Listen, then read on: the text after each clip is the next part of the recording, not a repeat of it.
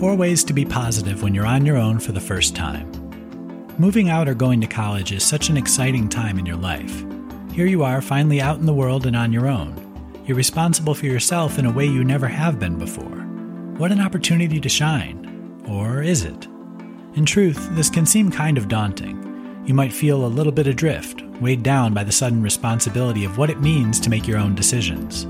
Keeping a positive attitude is crucial in this time, because it's this attitude that will help you meet the challenges and steer you toward success.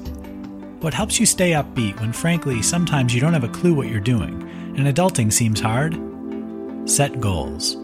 We tend to feel most at ease when we're spending our time reacting to what goes on around us, and not acting instead to get where we want to go. Ask yourself what you want this new life of yours to look like. Create goals that reflect this vision.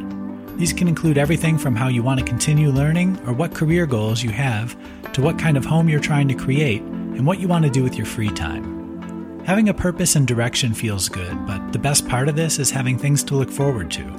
Imagine your life once those goals are reached. Track your moods. We all have down days. The key here is to not let them get the upper hand.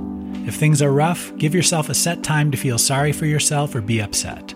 When the time is up, though, you need to change direction. You should have a pretty good idea of what usually puts you in a more positive frame of mind. Do one of those things now that you really enjoy doing.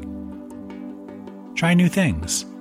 Living on your own gives you a lot of opportunities to do things for the first time. When you're constantly challenging yourself, you'll find you feel a lot more positive than when you allow yourself to get stuck in a rut. So, if you don't cook much, now is the perfect time to try a new recipe. Sample hobbies. Go someplace new you've never been before. See the future. These first steps won't dictate the rest of your life. The first place you move very likely won't be the last place you live. College ends at some point. If you can visualize where you're going, it'll help you keep today in perspective. Use this visualization anytime you feel discouraged. Finally, try to enjoy the new experience. A positive mood starts with you deciding to be positive. You've got this, so go out there and confidently take on the world.